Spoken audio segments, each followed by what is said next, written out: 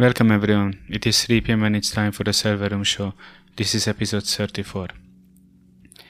I would like to say quickly first that this episode is pre-recorded and as some good news, it looks like that very soon this Server Room Show you will be able to catch on or listen to on another radio station as well, not just on Anon radio station.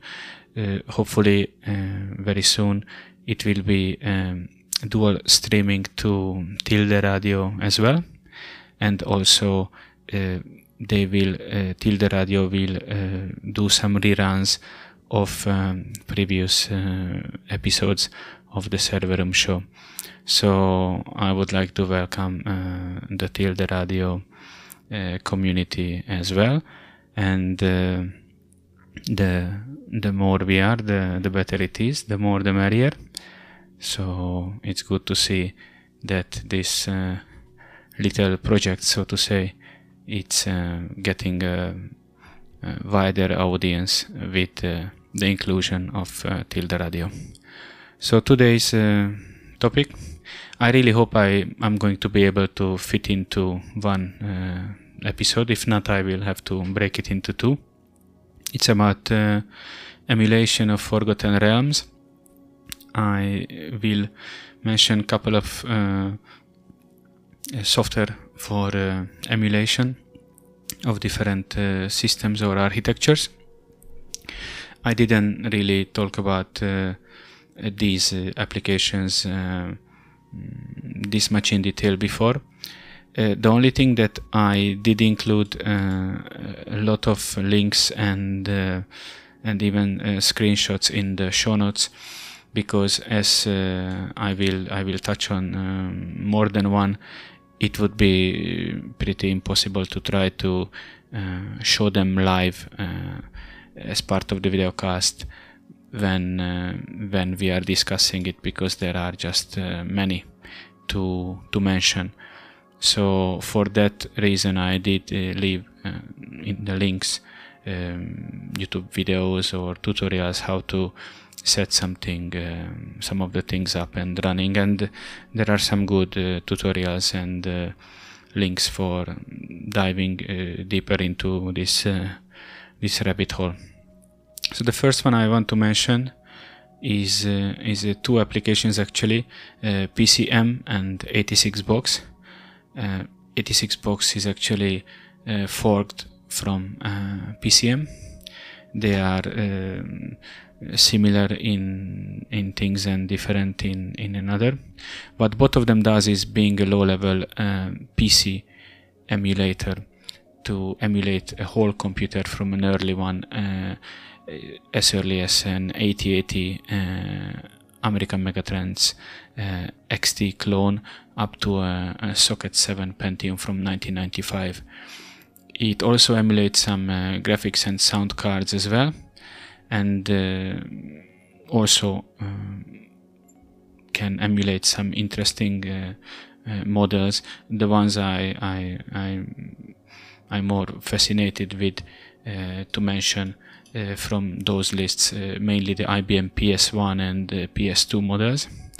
I left, as I mentioned, links in the show notes where you can even find the list of currently emulated systems. To achieve all this, you need to use the corresponding ROM files for emulated systems, the BIOS ROMs and ROMs for peripherals like graphic cards and sound cards and whatnot. And I also left a link in the show notes for those. You can use them. There is one for PCM and one for 86box. They use somehow different, a bit different in the ROM folder structure. So you can just download these and use, as they are not provided on their website. While not everything and every combination works or will work 100% and without certain flaws, it's quite a well-rounded and perfectly usable emulator when you need to emulate a whole system or a computer. Sometimes maybe you need to fine-tune and change some settings, or choose another combination of hardware components which best suits your intended software or operating system you wish to use with the emulated computer. And once in a while it can be that that piece of software you wish to run on this emulated computer, for example under MS-DOS 3.21, just don't play 100% well with this kind of emulation itself. It can happen. So but most importantly, we are talking about free and open source software. So for being free and not costing you a cent, it's definitely nice and pretty usable, and you can spend hours and hours putting together your dream machine and configuration with the software you hunted down on those abandonware links. I left a link for one of the biggest one, WinWord library, so you can feel like it's the 80s and 90s again. And honestly, looking at the prices of real hardware from that era, which are still around, and you can purchase in sites like eBay and Craigslist or whatnot, if you are able to find a good and working model of the hardware of your choice, not even mentioning those very special ones like the IBM PS2s or like a branded computer from that era of the XT or 286 or 386, even 486 ones, like a proper Dell or a real original compact machine. I'm not saying about the clones. Definitely those branded machines are really going for a high premium, even here in Spain or in Europe in general. So compared to that, this emulation or this option of emulating it with a hit and miss and the success it can emulate it with, it's definitely a cheaper option in this sense to get your feet wet, so to say. And if you're more serious about it, then of course, by all means, if you can afford and if you can grab some of those hardware, you definitely have to go for it. But keep in mind that some of those hardware which were peculiar or special, so to say, in the kind of add-on cards or the system itself, that like the IBM PS2s, which were not really following the rest of the computers, or didn't follow the in the steps of those footsteps of the standards of that era. It can be quite hard to find the proper add-on card or bits and pieces, and by being unique, you can see that it can drive the price to incredible amounts of money. Personally, when I got acquainted with the PCM and 86 box, all I wanted to do is to run AIX 1.3, which did exist back in the day for IBM PS2 computers. And however, I obtained the disks and everything, but my installer was getting kernel panics, and I could never actually install or anything. This was the last time when I tried, and it was just failing and failing. It was probably also my inexperience with this, and probably I could have googled some more around.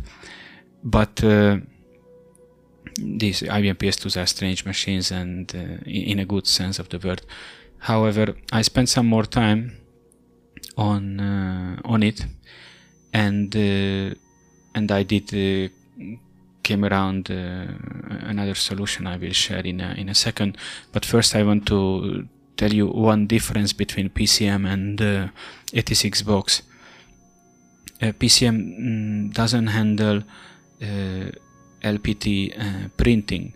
On PCM you can add an LPT port device, but these LPT connected I don't know if they were called sound cards or some sound devices like this Roland and Disney was it probably this sound card or sound devices. I don't know the proper word. I will put it in the show notes in the updates. What's the proper name of those modules?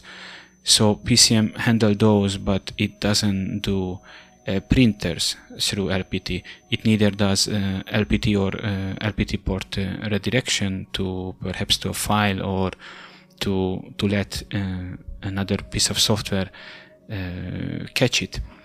And actually that's one thing which sometimes I need from under this let's say for example from these MS-DOS applications, to be able to send something to an LPT port and a compatible application, or the emulation software itself to redirect it either into a file or to do what's needed to do to that output or raw data be implemented in a way, so either with the help of an additional software or itself to be able to obtain that printout. And I was checking that in 86box indeed there is LPT printer emulation. One of them is called the generic text printer and another one is called generic PostScript compatible printer. And I think I saw something about dot matrix, something like that. I was spending pretty much a good half of the afternoon today trying to make it work with there's a piece of software I left the link in the show notes called Printfill. It's a paid software, but you can download it and try before you buy it for 30 days, and probably could even use it for more, but around $40 it costs. If I were able to make it work, I know that it would be a great addition and it would totally worth the money. I was trying to make it work under Windows to try to get some documents printing through LPT1 through 86box and to be captured somehow with Printfill, this application under Windows. I was not successful, but it's again just me and the need to spend more time, and probably at some point I can update the show notes to let you know how it went. On their website of Printfill there is examples how to set it up and some videos, and when you Google Printfill and for example the Printfill and DOS application or something like that, it brings up quite a few results, so I'm sure you can do that. Also, I'm sure that under Linux and BSD systems perhaps there are other kind of applications or ways to try to capture and redirect those LPT or even COM ports from 86box, even PCM if it would handle them, but PCM at the moment doesn't. It would be awesome if PCM would spend some effort on that and make it a bit easier, because it is great to use these old text editors or spreadsheet apps or whatever in, for example, DOS or OS2 or wherever, and to be able to print on LPT port, because not everything or from everywhere you can print on a network printer, of course. So the main difference between PCM and 86box, that 86box does handle some LPT printer emulations compared to PCM. And regarding that AIX.1.3, I will comment another alternative solution I found with some googling. The next batch of applications are kind of like we can call them DOS emulators. There are a bunch with some are forks of already existing ones, like there is one called the DOSBox, and there are forks of it like DOSBox SV and Daum and DOSBox Mega Build. Then there are some other ones like TameDOS and VDOS and VDOS Plus, because sometimes all you need is just a DOS prompt, a proper DOS prompt, to run some applications with networking and options to mount folders from your local machine, and you just don't want to spend time emulating the whole computer around those chosen operating systems. You want to run as it is, the case with 86box and PCM. You just want an easier or a simple solution, a quicker solution, not to hassle with trying to emulate the whole computer, like a 286 or a 386, for example. And a little bit the situation is a bit similar amongst these applications, like the ones we discussed in 86 and PCM. So for those LPT1 discussions we just had a bit above, the situation is similar to PCM at 86box.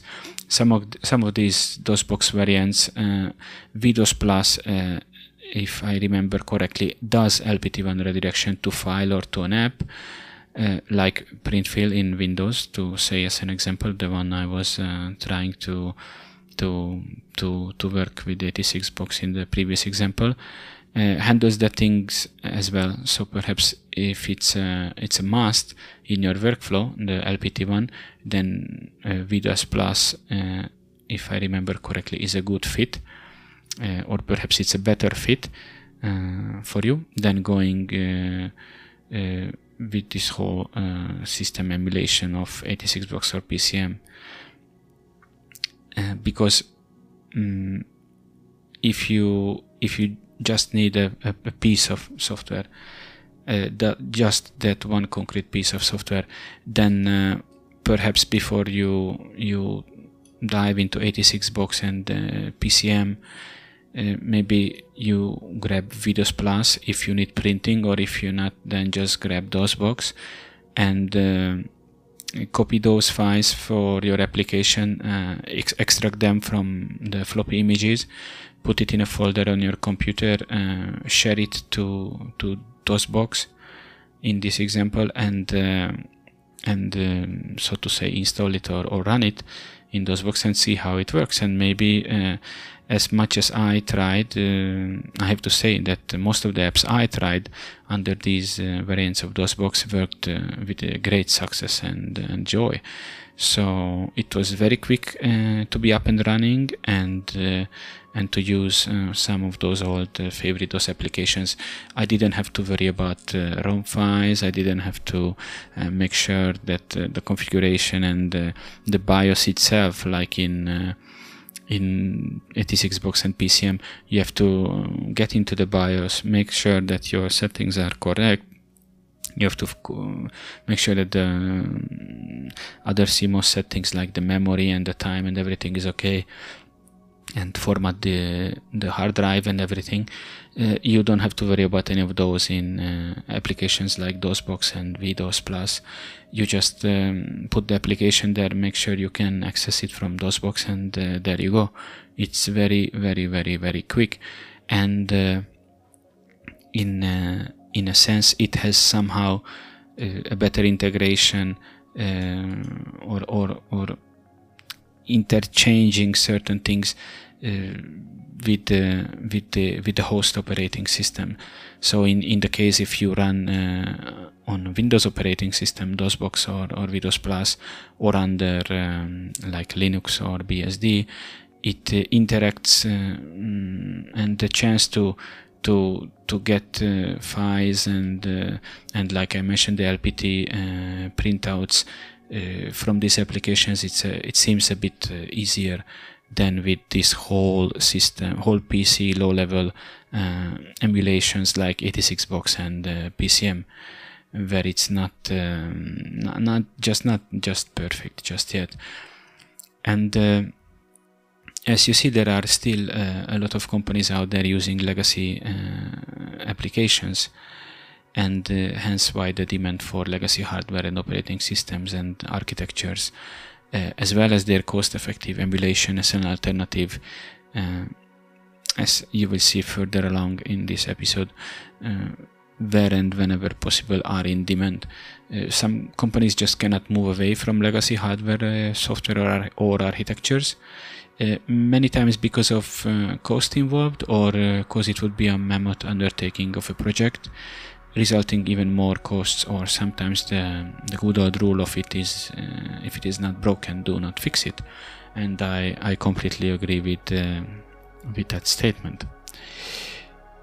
After this DOSBox kind of like these DOS emulators, so to say, pretty and quick DOS emulators, I would like to talk about QEMU.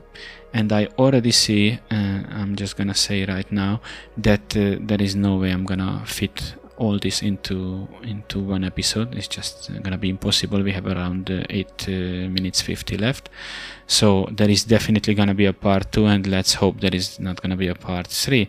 The show notes is long, and I was afraid it's not gonna be long enough for an episode. QEMU can emulate a plethora of architectures, and you can run a lot of different operating systems. It's true, some runs so slow probably you will never want to run it again. I definitely had the success and the pain following a step-by-step to install HPUX 32-bit Unix under QEMU on an emulated PARISC 32-bit CPU, where just the text-only install took more than 4 hours, and it's not a lie. The system does boot after and works, but very painfully slow. Good thing is that QEMU is getting better each time, so there is always a promise that things get better there. Also, for example, I have AIX 7.2 Unix, installing and booting fine under QEMU, emulating a power architecture. I have to use a specific QEMU build, which is quite an older one than the current one in their build, and also this AIX 7.2 ISO, which I have to use, or you have to use if you want to try this, has to be a specially prepped one, where the required QEMU drivers are injected into this ISO. Otherwise, what would happen that you get kernel panic when you try to boot this thing. If I remember correctly, it's the network and the disk drivers which are getting injected into the ISO to make it prepared, so to say, for running under QEMU. And if you have it all, then that baked installer ISO will both install and can power up afterwards with relatively correct normal speed, I would say. The installation took about like 20 minutes, and after a boot up around let's say 5 minutes. Networking works. You can set up networking, you can connect out, and you can connect back inside from out. You can SSH into your AIX box, for example. And it's relatively easy to set up. I left in the links the original tutorial I was following of a blog called astrobaby.wordpress.com, and many of those tutorials I mention or systems I mention came from there. Even better examples can be older Sun OS operating systems. Some of them can be a bit sluggish in performance, but definitely worth trying out and playing with, unless you have the real Sun hardware, because that would be the best, to be honest. All the above, AIX, HPUX, and Sun OS, steps by steps for QEMU, As I said, you can find on the mentioned links, part of the show notes, and they all come from Astrobaby's WordPress blog, where he shared how he did these installations of these operating systems. And honestly, there is always something interesting to read there each time I visit his blog. And now the next section I will briefly mention, because we are running out of time slowly, is the ones when for example you want to emulate those old Macintosh hardware, those Motorola 68K hardware. One of their main contestant in software front to use when you want to do something like this is like Basilisk 2, which is, as I just said, an open source 68K Macintosh emulator. That is, it allows you to run 68K macOS software on your computer, even if you are using a different operating system. However, you still need a copy of macOS and the Macintosh ROM image to use Basilisk 2. And Google definitely can help you find all the necessary files and ROM images. It emulates either a Mac Classic, which runs macOS 0.x up to 7.5, or a Mac 2 series machine, which runs macOS 7.x, 8.0 and 8.1, depending on the ROM being used. I left a good amount of links to tutorials and videos how to set up and configure Basilisk 2. Most of these tutorials are either for Windows or for macOS, but you can still get hints and important gotchas even if you are under a different system like Linux and BSDs, because most probably it's just differ in the way to achieve that same thing which is explained how they do it in the example under Windows or macOS operating system. So I think with a bit of thinking and googling and trying, it can help, even though it's not under the same operating system. It can help you find the key points to concentrate on to how to achieve, like for example networking in Basilisk 2 through your host machine. It came in handy for me as I prepared a separate Windows 7 virtual machine under VirtualBox to try out Basilisk 2 and ShipShaver, which is another Macintosh emulator. I was trying it on the FreeBSD laptop I recently set up, and I spoke about the previous episode, the Lenovo X220. ShipShaver is another one, which is a pun on a previous software which was called Shapeshifter, which was a 68K Mac emulator for Amiga OS and obsoleted by Basilisk 2. ShipShaver originally appeared for BOS in 1998 as a commercial application, first as shareware, then via the now long defunct B depot.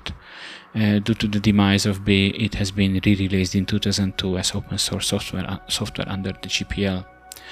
And sometimes tutorials which explains Basilisk 2 can be most of the time used for ShipShaver as well, or vice versa, as Basilisk 2 was building on the